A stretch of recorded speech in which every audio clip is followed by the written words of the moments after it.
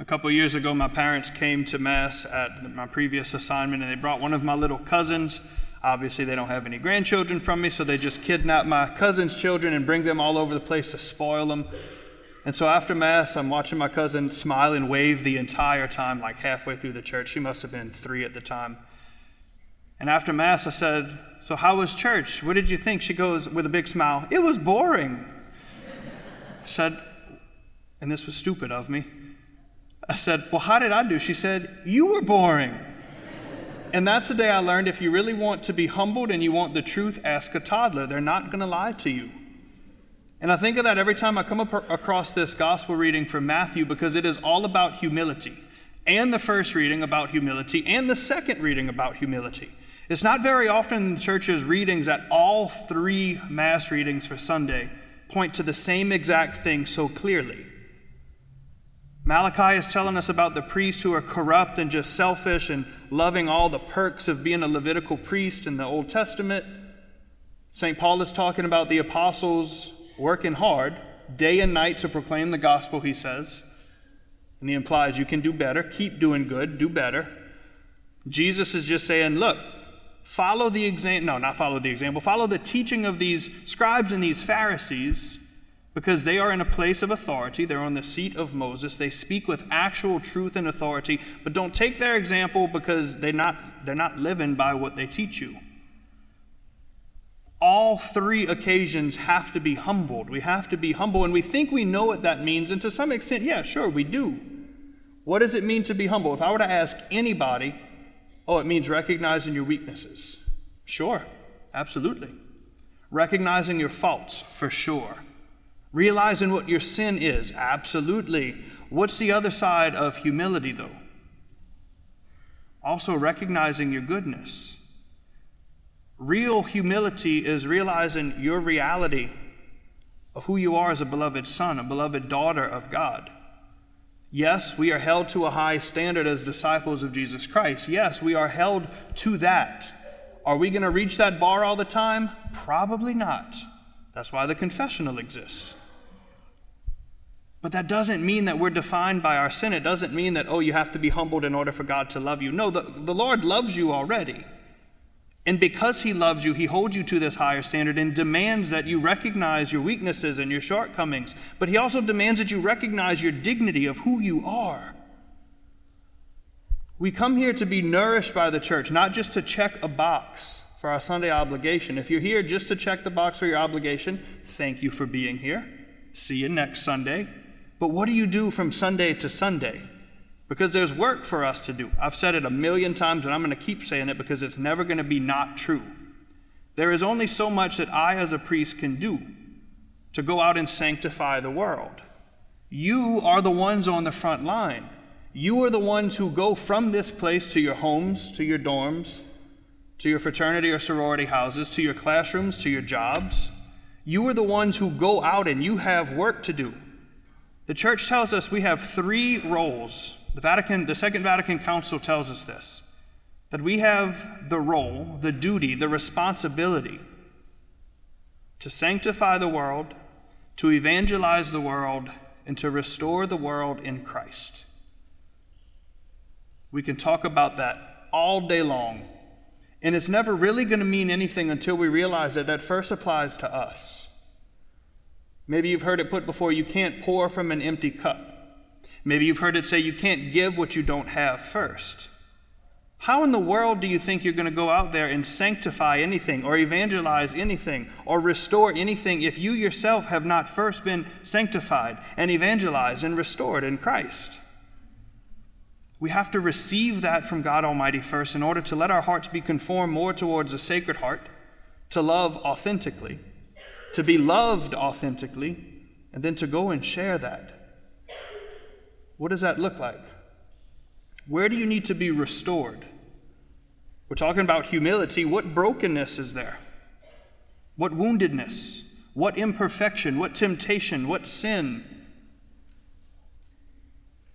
What do you see within yourself that the Lord himself needs to come in, touch and heal, and not just poof, vanish, but to touch, heal, and then remain with you? Because he says, remain in me, remain in me, remain in me. But you get to remain in him as well. He gets to remain in you. Where do you see these opportunities for him to step in with your permission and with your openness, to give him the freedom and the power to do such a thing, to walk in and to touch and heal your own brokenness, your woundedness? That's what it means to be restored in Christ. But see, once you're restored, then you're naturally disposed to be sanctified, to cultivate virtue, to cultivate a holiness of life, to live the sacramental life of the church, to know who it is that you receive in this Eucharistic sacrifice.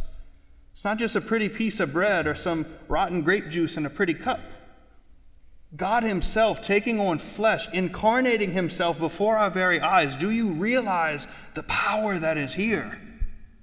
To be sanctified is to choose that. So long as you're practicing the faith and in a state of grace, being sanctified. Once you're restored, you're allowing yourself to be sanctified, but from that sanctification also comes the zeal and the grace to go and to evangelize. Evangelization simply means to allow someone to encounter the living God through you, introducing them to the person of Jesus Christ, inviting them into that relationship, that encounter. You cannot make that happen. You can facilitate it. You can make the introduction. But through your own restoration in Christ, through your own sanctification in Christ, through your own humility to begin with, there is something that is going to spark that interest of another person. Because a true disciple lives with joy. That doesn't mean everything is just going to be sunshine and rainbows 24/7. That doesn't mean you're never going to be met with strife or challenge. That doesn't mean you're just going to stop sinning, although, Lord, I wish that could be the case. But when you live authentically from that place of being restored and sanctified, you will naturally evangelize because you reveal the face of God to each person you encounter. That is a huge task. What a gift to reveal God, the living God, the Creator, to someone else. This isn't just pie in the sky mentality. This isn't just a nice idea. This is what the church says. You have the mission, you have the authority and the power from Jesus Christ to receive from Holy Mother Church first, through the Pope, through the bishops, through the priests, to receive that richness and that goodness, to then go and share it, to sanctify the world, to evangelize the world, and to restore all things to Christ, in Christ, and restore it for him. None of that can ever happen or even be conceived to happen unless we first humble ourselves to recognize that, yes, I'm an imperfect man. I always have been and I always will be on this side of heaven. And yet somehow, because of his goodness and his great trust in me, he calls me to this ministry. The same thing can be said about you. The same thing is said about you. That he gives you this commission. He gives you this invitation and just hopes that you will accept it. Even if imperfectly, allow yourself tonight to recognize where those areas within your own heart, your own soul, who you are as an individual, where are those places that you need to be restored? Where does the Lord need to come in and not just fix, but totally restore and renew and bring you back to this fullness of life because of the joy of the gospel, the joy of the resurrection, the joy of Jesus Christ?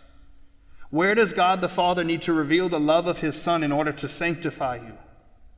Where does the Holy Spirit need to come in and just spread this light of evangelization, this zeal for the gospel, this zeal for the kingdom?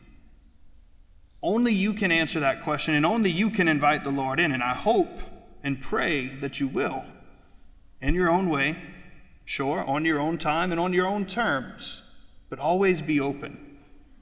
The Lord is the type of God who will take a mile when you give him an inch in the best possible way. He will never leave you disappointed. He will never abandon you, and he will never leave you hanging. Allow him to come in, to touch and to heal, to transform and conform your heart to his most sacred heart. so that you too can be sanctified and live a virtuous life to become a saint, so that one day we celebrate you for All Saints this past week as well. And then from that sainthood, that sanctity, that holiness and virtuous living, you too go and restore all things, sanctify all things, and evangelize all things. All of those things can only be done in, through, and for Jesus Christ. Praise to him forever, for sure. But you have a role in that. And the church is waiting. The world is waiting. We have a job to do. We have a mission to fulfill. We have a ministry to go and proclaim. And it has to be done in Christ. Only first, and only when we humble ourselves. You've been listening to the Christ the King at LSU podcast. If you would like to become a golden giver or learn more about what we do, please visit www.ctklsu.org.